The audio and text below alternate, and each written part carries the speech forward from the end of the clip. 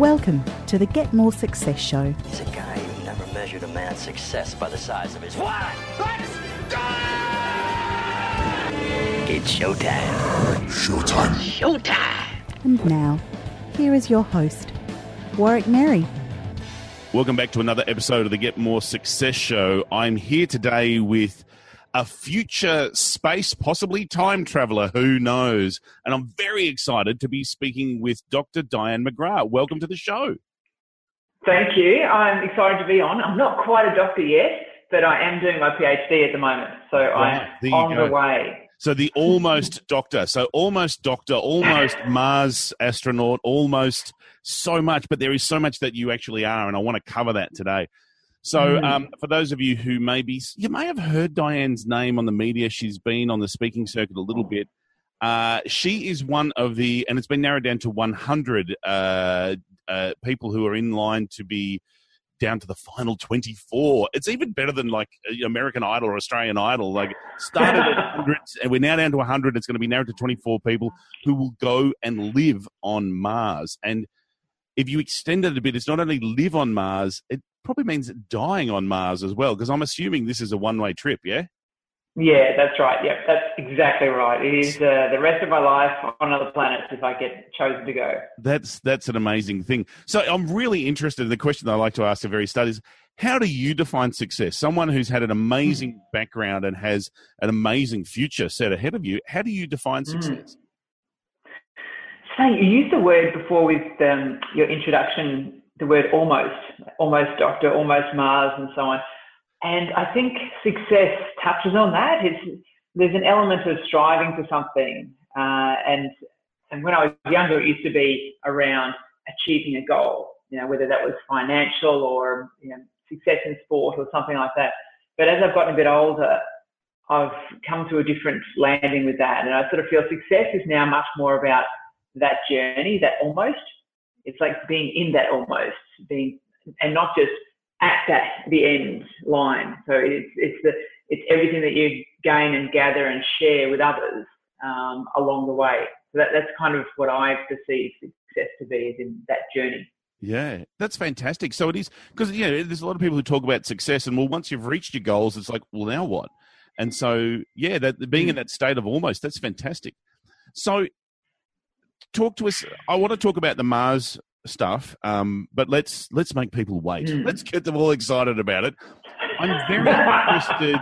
There's a lot of conversation going on at the moment about the amount of waste in packaging, in food, and we've got something the size of Paris floating in the Pacific Ocean at like a plastic island, or that kind of stuff. So your PhD is in environmental engineering. Can you tell us a bit more about that, and how that then?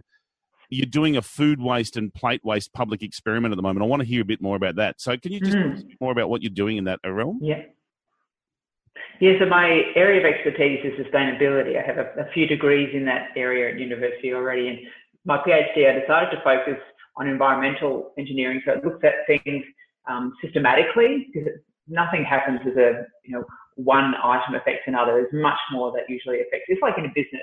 There's so many things that affect whether something is going to be successful or not. It's not just a linear process. And so I was interested to see, how can I look at food waste from a perspective in the hospitality sector, so businesses. How can we find a way to reduce that? Because it's a huge issue. We know that Australia, we have to now reduce our food waste by 50% by 2030. So we have less than 13 years to halve our food waste in this country.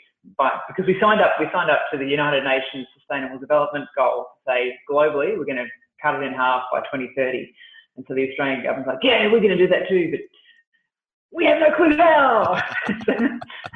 So it's kind of like, so from the business's perspective, most businesses are too busy just opening the door, right? They're too busy opening the door, say, paying their staff, all that sort of stuff, to go to the trouble of actually assessing how efficient am I with my use of my food, which is crazy. Because the purchase of food is about a third of their costs. Food and beverages about a third of cost, but they don't account for that in the same way that they account for the hours and minutes that staff spend on activities. So it's really quite fascinating. I get they waste 30, 40, up to 60% sometimes of the food that they purchase each week. It's not, where's that profit? And then what's the environmental impact that it has as well? Massive environmental impact. All that land that's been cleared for food to be grown that's never eaten, just thrown away. That seems insane. Yeah. Doesn't it? So that's kind of what I wanted to explore. And I thought, well, if I can find a way to understand what that looks like in this country, how much waste is thrown away, and then why it happens, and what are some of the things that can be done to reduce that, then that would have a benefit for the environment and benefit for businesses as well. Win-win situation. Yeah. And are you looking at the start of the supply chain as well? Like I know there's the very popular on the ABC War on Waste where they talk about if the bananas are too big or too straight or too whatever, like they don't get the supermarket say we don't want them because they don't reach our standards. Is that part of your research as well, or are you only looking at the tail end and when it's like, okay, once we have the product, how much are we minimizing waste? Because so you're looking at both ends? I'm focusing mostly on the retail end of things, although you can't look at that. It doesn't happen in isolation. Yeah. So we still have a perception. We're human beings. When we think about food and we think about purchasing food, we know what good quality food looks like because we've been told banana's bent, it's this colour, it's all that sort of stuff. So it's the same thing in a business. But it's amazing the sort of quality of food that's still thrown away in a business just because it doesn't look quite perfect. Yeah. And then it could be turned into a soup. Yeah, or you could repurpose that in a way that's not going to waste that food. It might have been relatively cheap, lettuce or something like that, but there's other ways of using these things. You use that as the garnish underneath the platter. No one's going to see that because they've got sandwiches on it. Yeah, there are different ways of using the food. Right. Right. And it's really interesting. I was speaking to someone from the Salvation Army and I said to them, how much is hunger an issue and he's like, we got a problem with overweight homeless people because we have so much food given to us. That's not the issue. And I was quite astounded. So obviously some stuff's been done in terms of getting leftover food delivered to charities, but there is so much food that is wasted. And all you got to do is look at people's plates when they order food. How can we address that kind of stuff? Well, it's a funny one, isn't it? Because, you go out for a meal, whether it's your local pub on steak night or your favourite bistro for a special event, and you have this perception of value. As a diner, you expect to see something on the plate that either looks marvellous or celebrity chef X has designed it so it's going to taste amazing. But if you haven't got all of these other criteria, you're going to expect it to be big. Yeah. So that value perception, it's like any business offering. What is the value perception of that moment, that interaction between the customer and the venue? And so a lot of venues don't realise that the customer's actually happier with a lot less food. In fact, there's research that shows that diners are happier with about 10 to 15% less food on their plate than what they get. And excess servings is why we waste most of our food as diners. Yeah. It's mostly because they're way too big. I mean, who hasn't received a schnitzel the size of, I don't know, a small country? Like, unbelievable. Yeah. Some places are like, ours is huge, biggest schnitzel in town. And you're like, what size chook are you getting this from and how many, whatever is being fed? And who is going to eat it all? Exactly. It's horrendous to think about it. And, without trying to bring the discussion down a bit, an animal has died for you to decide, I can't finish that. Yeah. It's awful. It's almost an ethical issue. Full sacrifice. It's just like... So tell me about the food waste and the plate waste public experiment that you're doing this year. Yeah, so I started an experiment earlier this year where I want to live for a week eating only the food waste that was left on other people's plates when they went out to dine. So I know the first people feel very used to ick is often the most common response. But I wanted to prove a point through storytelling about how much food we waste. Because I know it from my research. I've quantified it. I know why diners leave it, all this sort of stuff. I even know the sorts of venues they leave it at. And so I knew this would not be a problem. But I shared it through social media, this experiment, so that people could see this in a way that was almost entertaining and engaging, a bit like War and Waste in some ways. You can visually see something. And it had really good followership of it and a lot of interaction with people surprised with some of the statistics. Because you can put a statistic out there. I can put a journal article out, but there's only other academics who are going to read it. Yeah. And the layperson needs the story. We need that shock video footage to going, look what they've left behind. There's my dinner. Yum, nom, nom, nom. That's exactly what I did for a week. My stomach was really not happy with me because a bit like the homeless people situation, a lot of the food that's left behind, or the excess food, is very heavy in carbohydrates. Yeah. So excessive carbohydrates, which is a lot of your bread, cakes, rice, things like this, without a balance of all the other stuff, the good healthy fats and good proteins, you're going to get fat. And my stomach was really not happy. And do you have special eating needs, or do you follow a certain diet in your normal life? Like, are you gluten free or vegetarian or something? So, because that way you do have it about what you're eating, you know. Oh, it was a sacrifice for me because I don't eat a lot of carbohydrates at all. I actually eat a much more moderate and low carbohydrate diet, moderate health protein, and a lot of healthy fats. So I had to reverse that entirely for the week because I couldn't choose. People don't leave the protein. I think some of the thoughts in the literature, the research suggests that when people are choosing what to leave, if they've got too much food there, they'll often leave the stuff that is of lesser value to them, that they would have spent less at the supermarket buying, the lettuce, the salad or whatever. I'll shovel one more mouth of that steak in because that's going to cost me $24 paid good money for this steak. I'm not going to let it go.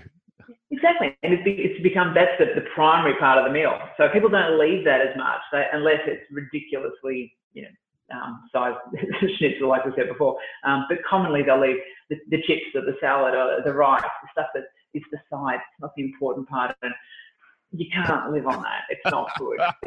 So you did this for a week? I did it for a week. And the only reason I didn't put on weight was because I had to walk a lot to try and find venues to scavenge for breakfast, because people don't leave breakfast. They eat breakfast. Yeah. So the only thing I managed to scavenge at breakfast time was often maybe half a bagel or quarter of a muffin or something like that, and coffee about this much, like about an inch, if possible, at the bottom of someone's coffee cup. So I did intermittent fasting without meaning to most of the time.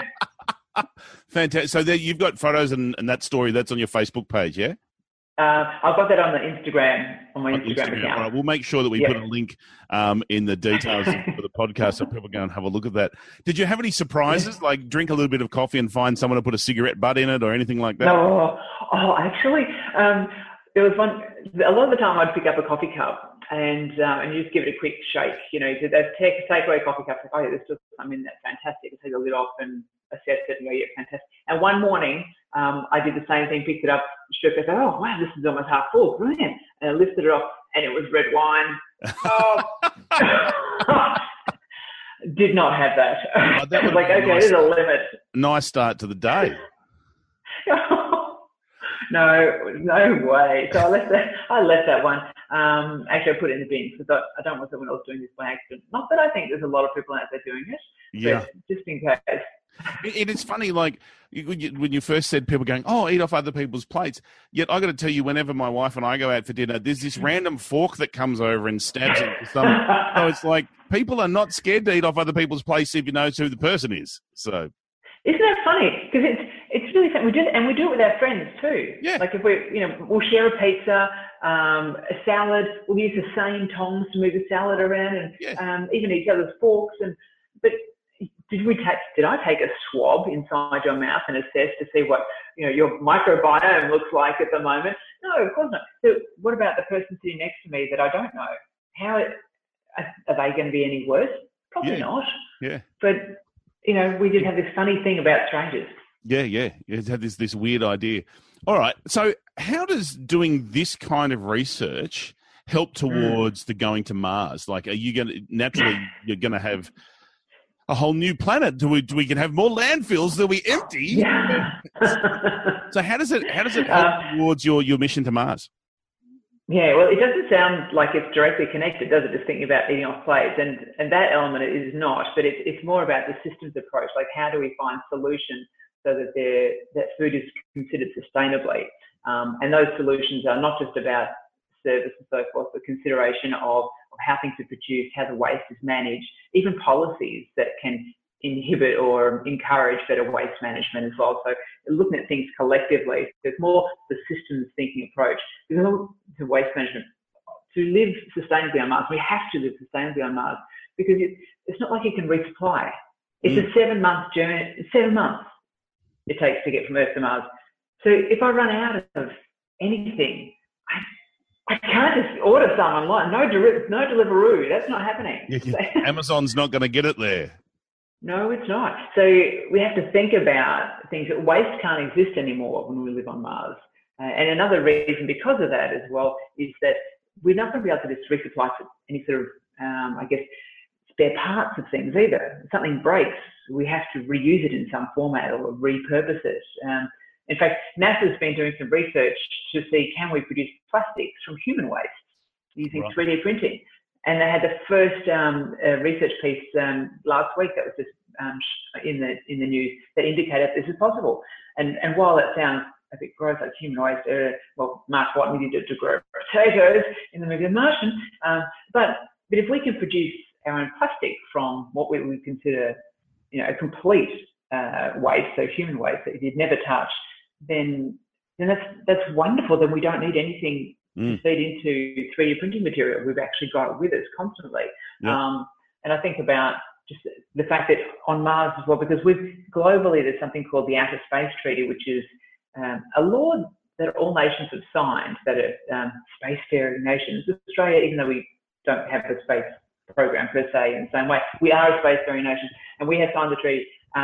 It says that one of the qualities of this treaty is that we cannot damage or cross-contaminate with another planet. So I can't just dig a big hole in the backyard on Mars and dump my waste. So no, we can't have landfills like this. So we have to find ways of rethinking things and repurposing things and thinking things as a more part of a system. So this waste is no longer waste. It's just a continuous input that has another function in another format later. I think that's, if we can learn from the Mars trip and then apply that back to Earth, that would be a good thing, I'm sure. Useful. Come in handy. Although I'm not sure poo plastic is really going to hit the markets in a very favourable way, but who knows? So talk to me about Mars. This is not just think I'll go to Mars. This has been a long journey for you. Like, when was the initial applications? Mars One put out a call for astronaut candidates back in 2013, and that was around April 2013. And I submitted an application in June that year. I found out at the end of the year that I'd been successful in the first round of the application stage, and there's been a number of stages since then. And this year, towards the end of the year, they hit the final stage of the selection process that would trim the 100 of us that are left down to 12 to 24, depending upon, if there's enough good candidates. I mean, you're not going to put 24 as the last four. We don't need to just make up numbers. So it's not a quota system in equality. So that's where it's been a very long process. And it's been interesting being part of something that's such a long process. It's really made me reassess, is this something I want to be in? And this whole thing that we touched on earlier about almost and being in the journey of going towards something quite extraordinary, whether no matter what those goals are in life, this one has really transformed a lot of the way I've lived my life since being a part of it. And that's one of the joys of being into this, the transformation, I think.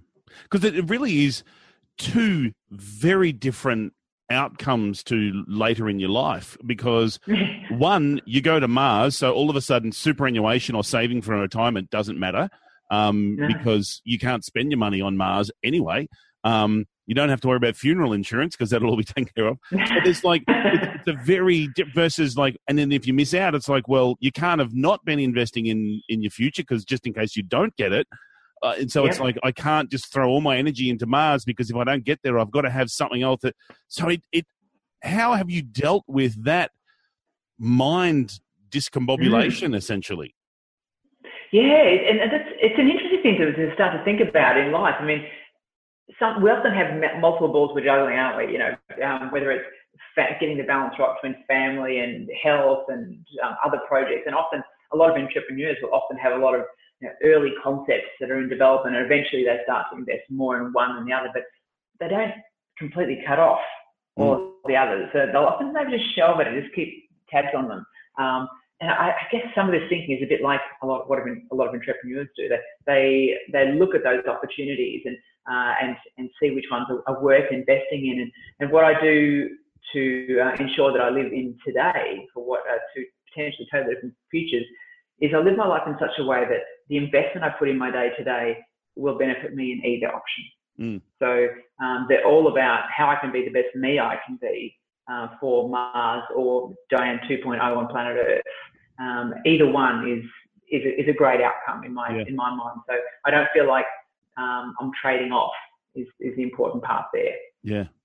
What about things like family and relationships? Like, because, you know, I think I'm now at a point where my wife wouldn't let me go to Mars, unless I took her with me, of course, regardless of the fact that I'm probably not fit enough and don't have enough knowledge and all this sort of stuff. But so does it impact on any of your relationships thinking that, you know, well, in 10 years' time, I'm not going to be here and I won't have any contact with this person anymore, and doing Facebook chats, you know, it's not, we don't know what we're going to have.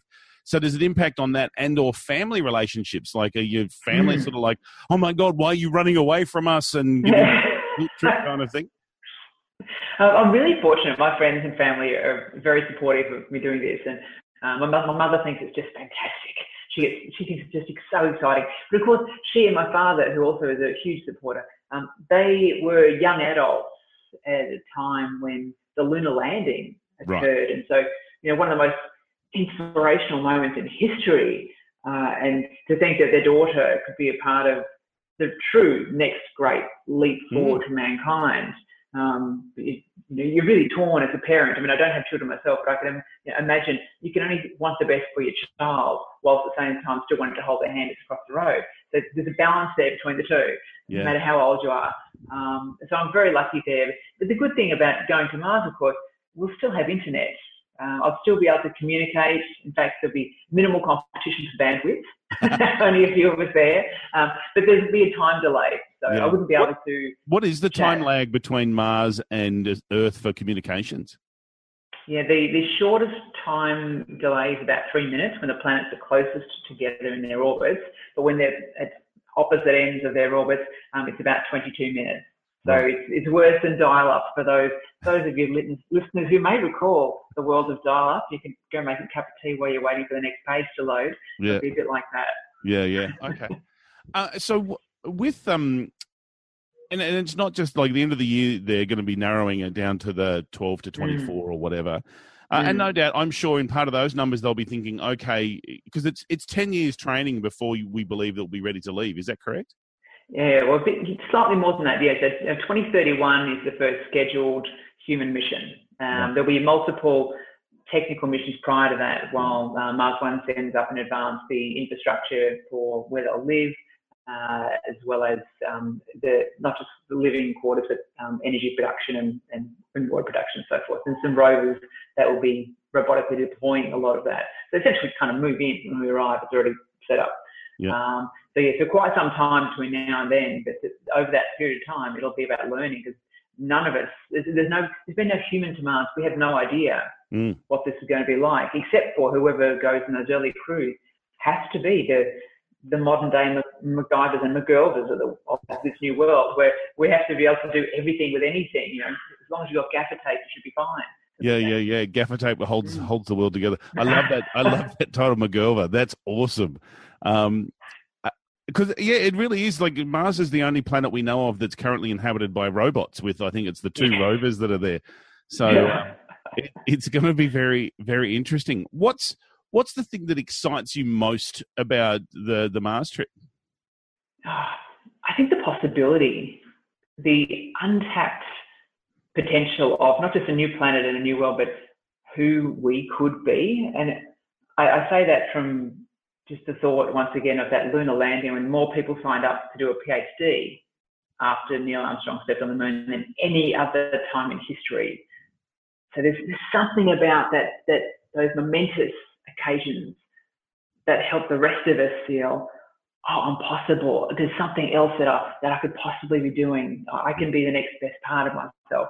And so I wonder, and I'm curious about that potential of humanity that is going to be there, that will evolve from seeing humans do something extraordinary. Yeah. What's the thing that scares you the most about going to Mars? It's not it's not technical at all. People often think that, oh, yeah, rockets blow up and, oh, you won't be able to breathe very easily and all this sort of stuff. And absolutely, technology is critical. Without technology that works, we will die. There is no doubt about that. But technology can be fixed. You can mend things, rebuild things, use an alternative, go back to pulleys and wheels if IT doesn't work. There are ways of solving things. But I think that the psychology, I think that the mind is going to be the toughest part. And so I think almost the scariest part is that time of those moments where you are there with yourself and 3 other people only, if you're lucky enough to be in the first crew, because the crew of 4 go every 2 years from 2031. And at those extreme moments of isolation, when you do feel it's only you, where do you go? How do you deal with your challenges, with your mental health issues, with anything, when you don't have that backup support? You have to be so resilient, and you have to be able to deal with the pressures that you put on yourself. But I think for me, it's going to be around dealing with, I think, expectations. So if I'm lucky enough to be in that first crew, establishing a new outpost for humanity on another planet, how much of the expectation of the rest of this world will I have on my shoulders? Yeah, no pressure. No pressure. First person, new planet, no pressure. You're right. Just have a good time and let us know how it goes. I doubt, I know that I'll be having to deal mostly with how I deal with that, the pressure of expectation and so that self-expectation, the mental health stuff. Because that's the thing, like currently it's just a concept.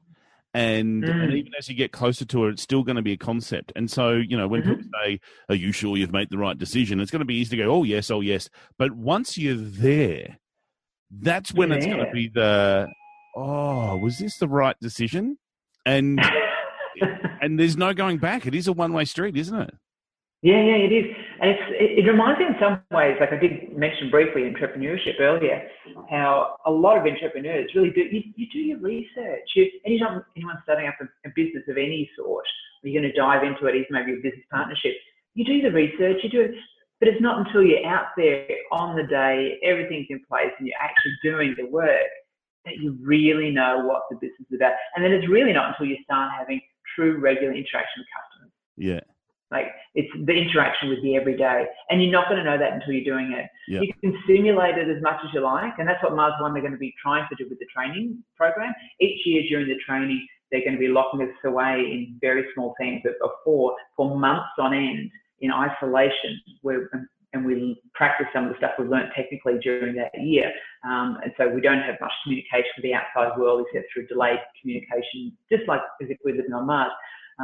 Yes, that might break some people mentally or whatever, or the opposite, hopefully strengthen them. But it's not the same because one day they're going to open that door. Correct. And you're back, you're still on Earth. So you're never going to, you cannot simulate a real environment. You can only just put yourself in the best situation possible to be able to deal with any situation. Yeah. Diane, I could talk to you for ages. My little science fiction geeky heart is just thumping a moment. But we do need to wrap it up. I will ask before we go, though, what things do you wish you'd known earlier to help prepare you for the work you're doing, both with your PhD and your work on this planet and your preparation for work on another planet? What 2 or 3 things do you wish you'd known earlier?